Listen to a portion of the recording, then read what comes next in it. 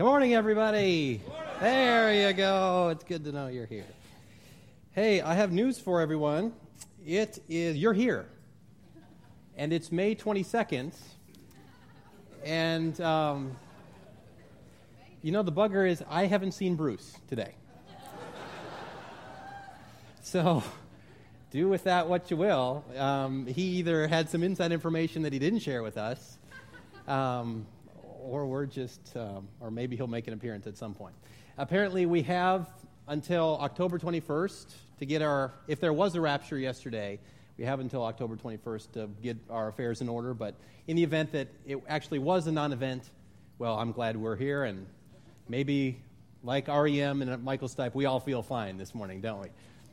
Thanks for being here this morning. My name is Mark Dickman. I'm one of the pastors here. And this is week 3 of our series called Drift, where we're taking a look at a letter of the New Testament of the Bible called Galatians, and we're looking at what it has to say for us today, over 1,500 years later, after it was written. Let me give you a brief background. Just again, we've kind of covered this every week, but if you're new to the series, let's just give you a brief background. This is a real letter written to real people. And here we are in Charlotte, North Carolina today. This letter was written many years ago by a man named the Apostle Paul. He wrote it to real people living in a Roman province called Galatia. There were some churches there, and the Apostle Paul likely wrote it from the real town of Antioch in Syria, just due north of Jerusalem. He wrote the letter to these real people many years ago because they had taken a simple message that he had delivered to them on one of his missionary journeys, and this simple message of how to be made right with God, they had complicated it. They had added to it. And so from writing in a real place of Antioch in Syria, he wrote a letter years later. This is about 25 years after Jesus' life, death, and resurrection. And to these real people living in what is now modern-day Turkey, he said, go back to the simplicity of what the message of Jesus is all about. And actually, it's interesting, in light of the timing of the alleged end of the world or rapture that was supposed to happen yesterday, the folks who believed that the rapture would happen yesterday, really all that was about, they thought they were right with God. And Galatians is really what we're going to look at today, is how you and I can be right with God and the inevitable drift in our lives, which takes us away from a very simple message. And so what we're going to do today, as we are doing throughout this series, we are looking at this whole letter of Galatians, and we're going to cover the whole thing throughout this series. And we're going to look at a chunk of this letter today. And rather than reading all of this massive text, we're going to zero in on 2 key verses.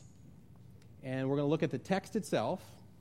And then we're going to unpack this drift that this text talks about. And then we're going to look at the voice at the very end of how we respond to this text. So first of all, let's dive into a portion of the text itself. And what I'm going to do as we read through this part of Galatians, and if you have your Bible, you can turn to Galatians chapter 2. If you have your iPad or your mobile reader, you can open up YouVersion and go there as well. We're going to start with the bad news, and then we're going to go to the good news.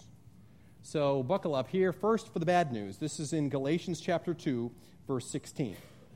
And I'll unpack some of these terms, which may be a little confusing in just a sec. We know that a man is not justified by observing the law, but by faith in Jesus Christ. So we too have put our faith in Christ Jesus, that we may be justified by faith in Christ and not by observing the law. Because by observing the law, no one will be justified. Now here's the bad news, and here's the reality of what was happening at this time in Galatia.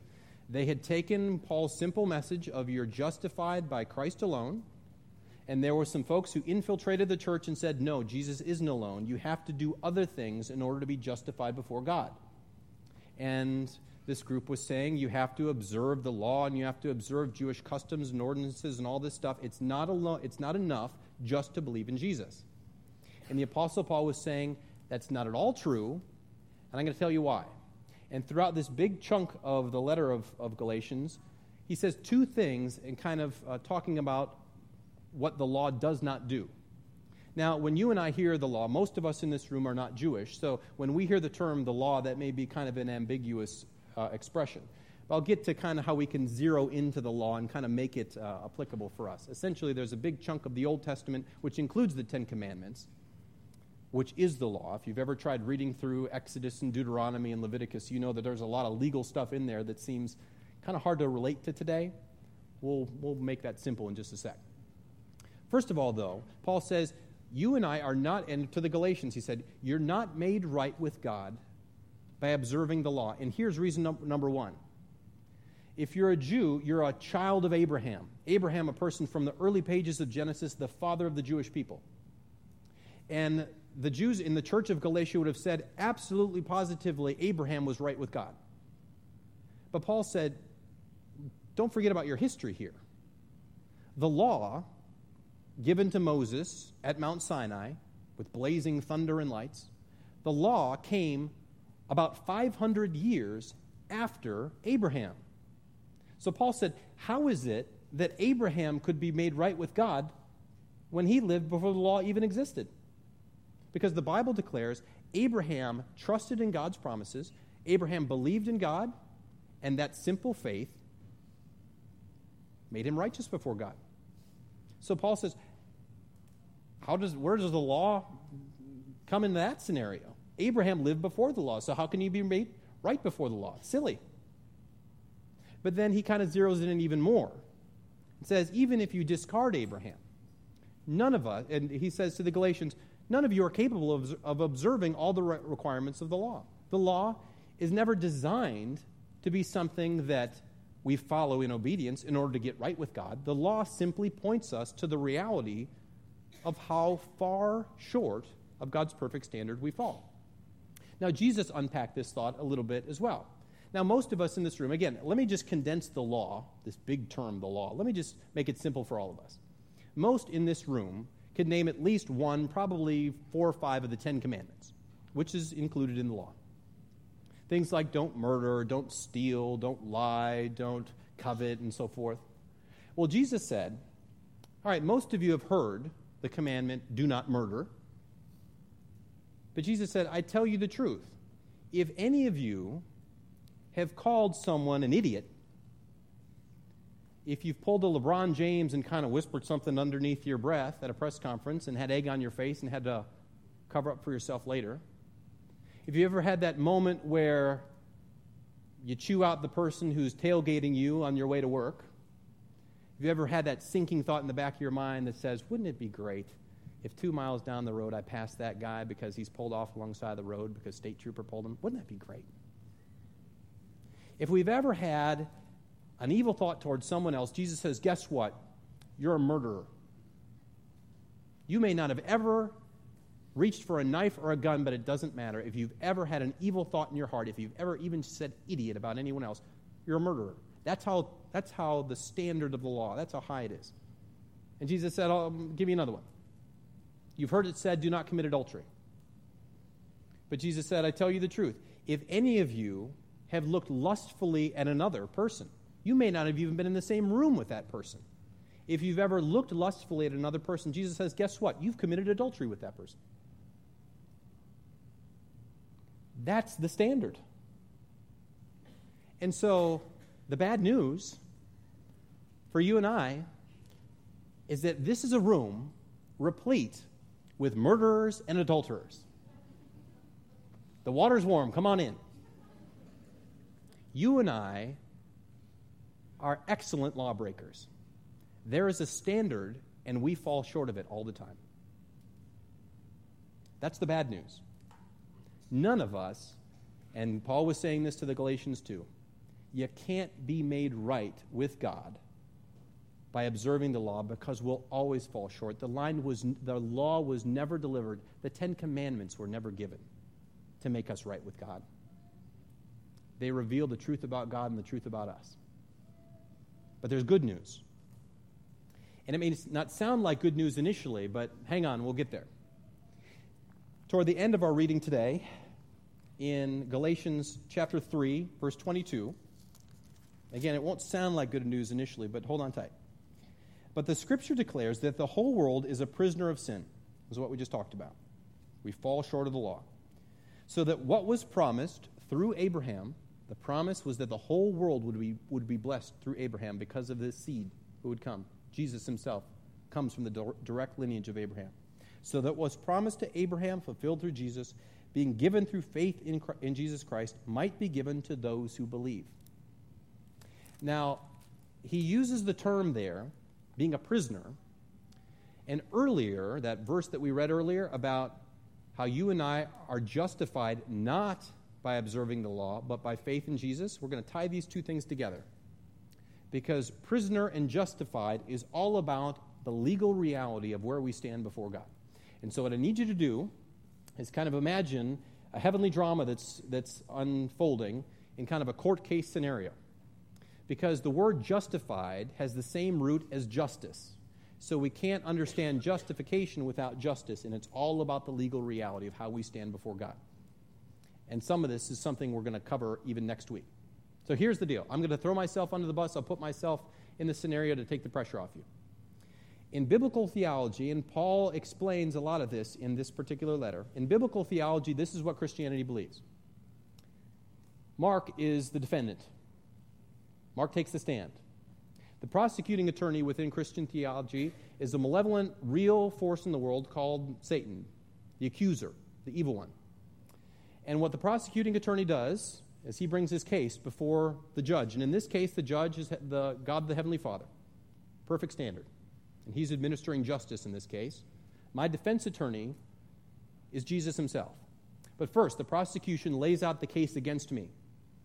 And the accuser lays out every rotten, terrible thing I've done or everything I shouldn't have done that I should have done. And as he is relentless in his attack against me of how far I fall short of the perfect standard of the law. You know, I'm in the stand and I'm looking, yes, I did that. Yeah, I did that one too. I'm looking at my shoes at this point. What hope is there for me? Prosecution rests. But Jesus, as my defense attorney, says, Your Honor, all these things said about Mark are true. He's a fantastic rule breaker. He violates the law all the time. But when Mark was 7 years old, he made a simple decision to put his faith in me. And at that moment, I became united with Mark. And when I came to earth, I lived the life that Mark could not live. Jesus would say, I followed the law perfectly. I didn't stumble over a single point of the law. I kept the law perfectly.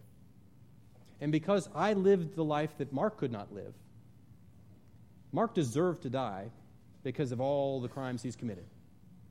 But because Mark is united with me, when I died on the cross, I died the death that Mark deserved to die because of his sin and rebellion. And in a very real way, because of that simple decision Mark made when he was 7 years old, I was united with Mark. And when I died, Mark died. And when I rose again, Mark rose again. And my promise for him isn't just for a full and abundant life now, but for eternal life. Not because Mark kept the law, but because of what I've done on his behalf. And Your Honor, because you demand absolute justice, you must set this man free. Because as the song said, I paid it all. The gavel comes down, and God, who is the benevolent judge in this part, says, you're free. You are justified. You're acquitted. Case dismissed. And what we'll get to next week is even better news, because not only am I acquitted, but our good Heavenly Father has an inheritance for me and benefits, and he's going to throw the door wide open. He's going to throw a big party for me. That's next week. But for this part of the text, the prosecution screams an objection. What do you mean? Didn't you hear the case that I laid out against this guy? But Jesus paid it all. That's what justification is. Justification is a simple belief in what Jesus has done on our behalf, that we are made right with God, not because of anything that we've done, but because of what Jesus has done. And at this point, it's important just to press pause and for us all to understand that what Paul is outlining here is the essential difference between religion and Christianity. Religion, broadly speaking, is a system of belief of the things that you and I have to do to get right with God. by our own achievement, by our own performance. Christianity says, again, we will never hit that target. We will always fall short. It's not the things that we do to get right with God. It's what God and Jesus has done for us. And so we connect with God and are made right with God, not on the basis of what we do, but on the basis of what Jesus has done. That is the single most important difference between religion and Christianity. Christianity is ultimately not a religion at all. Very important. Here's the trick, though. That was the text. Now we need to get into the drift. Because the trick is, a lot of you who have grown up in church, or a lot of you who have read the Bible, or a lot of you who this may even be new information, that actually was the easy part, the intellectual stuff, the theological Christian doctrine about who Jesus is, what our sin is. It's actually pretty easy to know all that stuff. I mean, I know that stuff. I went to seminary. But in my life, and I suspect in yours, the difficulty has been and will always be having that theological reality of we are made right, we are justified because what Jesus has done alone. Getting that to move from our brain to our hearts is the real trick. And the drift happens in two particular ways. One, it happens in regards to how we think we're made right with God. And it also happens in regards to how we think we live our life and how we live our life day to day. We've inherited a tendency to just drift in general. And it happened from the very beginning. When Adam and Eve were created, they had perfect communion with God, perfect relationships with each other, perfect relationships with the environment, with nature. It was Eden. But it wasn't enough. God said, you've got everything, just don't go to the tree.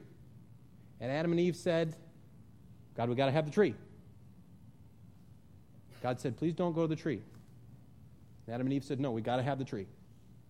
And they ate the fruit of the tree, and literally all hell broke loose. And the earth and our lives had never been the same since.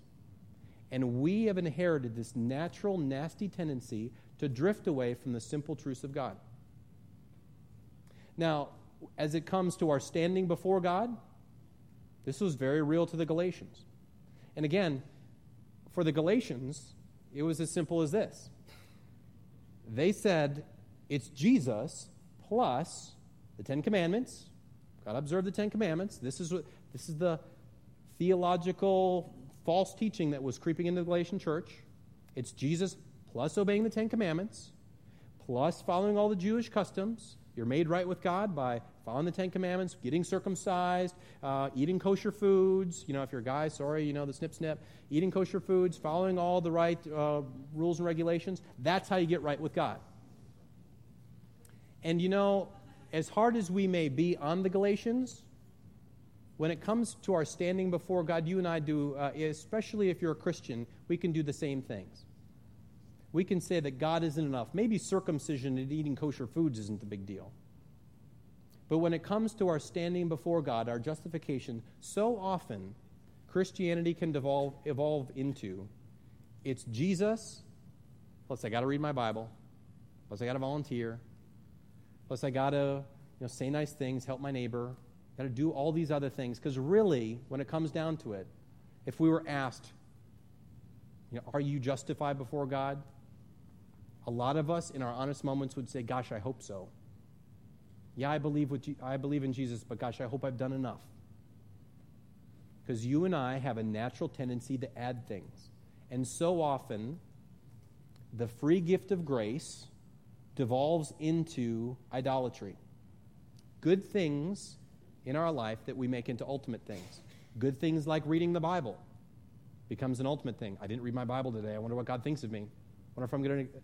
Gosh, I got a flat tire today. Was that because I didn't pray enough?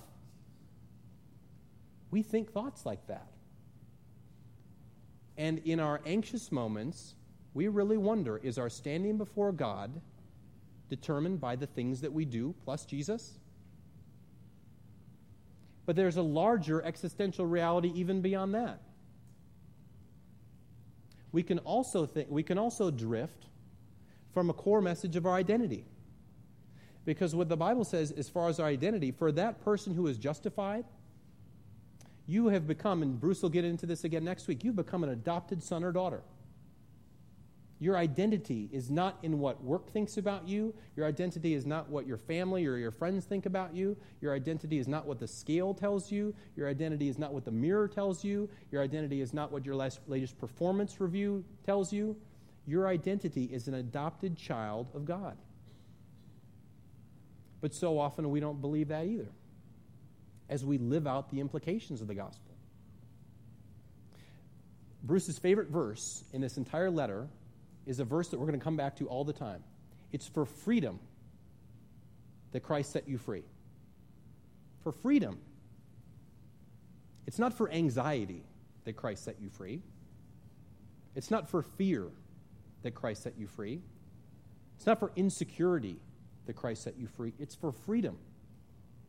And when we let good things like our job, like our relationships, like our house, like our car, like our bank account, morally neutral and good things, when they become ultimate things in our life, the existential reality of the drift is that you and I start not to trust God at all. We don't.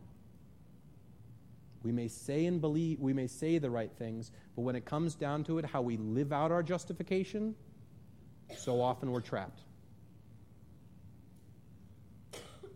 And you can find yourself drifting toward thoughts of, maybe I really don't have it. Maybe I'm really not enough. What if this happens? What if I don't get? What if that person thinks, fill in the blank? We do it all the time. We drift away from the core teaching about how we're justified, and we drift away from the core reality of how we live out our justification. It's inevitable. Some friends of mine and I have been challenging each other with a simple exercise. Tamara Park gave me an essay a couple months ago, and one of the core exercises in the essay was to look at the 23rd Psalm. 23rd Psalm is familiar to many of you. The 23rd Psalm starts with, "The Lord is my shepherd, I shall not want," or "The Lord is my shepherd, I have everything I need." And this particular writer, who we'll get to in just a sec, he said, what if you created some time in your life and just said that 3 times? And what if you lived out of the reality of that simple verse? What if you really believed that Jesus was your good shepherd and you had everything you needed in him? What if you really believed that? What if I really believed that? Is there any room for anxiety and fear and worry if we really believed that Christ is our good shepherd and in him we have everything we need? Life is exceedingly difficult. Jesus promised that it would be so. And we have this tendency to drift. But God, the good judge, the Heavenly Father, invites us back and calls us back to himself. And this is why it is so important that you and I create quiet space, slow space in our life to hear from God. Not as a thing that we have to do to earn our justification, not as a thing that we do to get in good with God, but to create quiet, intentional space in our life simply to hear from the voice of God. Because our minds will be filled with all sorts of other voices telling us all sorts of crazy things. We live freely when we hear the voice of God. Henry Nouwen, who was the source of the Psalm 23rd exercise I told you about. Just before his death, he was a Catholic priest. He died in 1996, and just before his death, he wrote a very profound essay that's kind of made its way through the Warehouse community in some ways, and if you'd like it, talk to me afterwards. I'll send it to you. Nouwen says this: "You and I have to listen to the voice who calls you and I the beloved son, the beloved daughter. because otherwise you and I will run around begging for affirmation, begging for praise, begging for success. And then we're not free. Is that not descriptive of our lives? But when we create slow, intentional space in our life to hear from God, we can live out the freedom of our justification.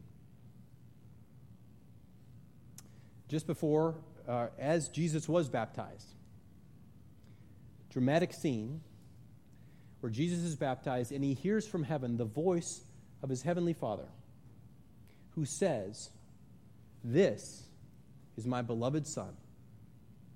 In him I am well pleased." Jesus walked through life, through incredible difficulty in life, secure in his identity as the Father's beloved Son. And he invites us into that same relationship.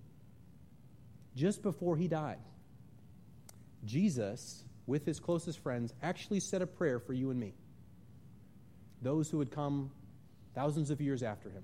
He prayed for us. And his prayer was that you and I would be united to God just as he was. That you and I would share the same intimacy of connection that he had. That was the greatest desire of Jesus, so much that he prayed for it.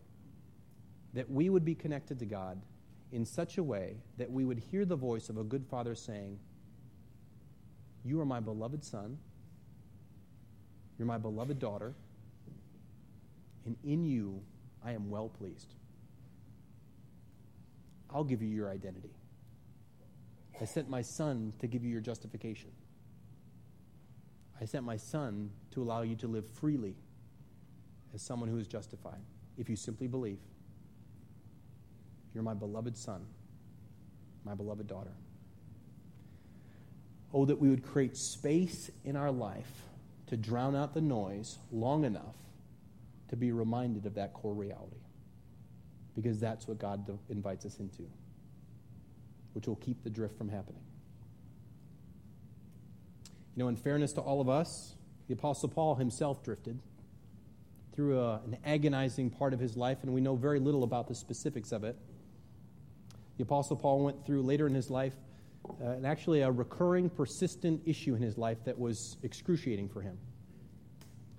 And Paul needed to create time and space in his own life where he records he heard very clearly the voice of Jesus say, "Paul, my grace is sufficient for you. My power will be made perfect in your weakness." And out of that simple truth, justified freely by God's grace, Paul finished his life. Now, one of the members of our own community, Jennifer McGee, is experiencing kind of that reality. And Jennifer was baptized on Easter Sunday along with 3 others. We saw 2 of the videos on Easter Sunday, and you're about to see Jennifer's. And you'll get a sense for the things that she's learning in process and some of the ways that God dynamically met her in her own baptism. And I give you this challenge. If you have not been baptized, consider Jennifer's story and see how it might intersect with your own.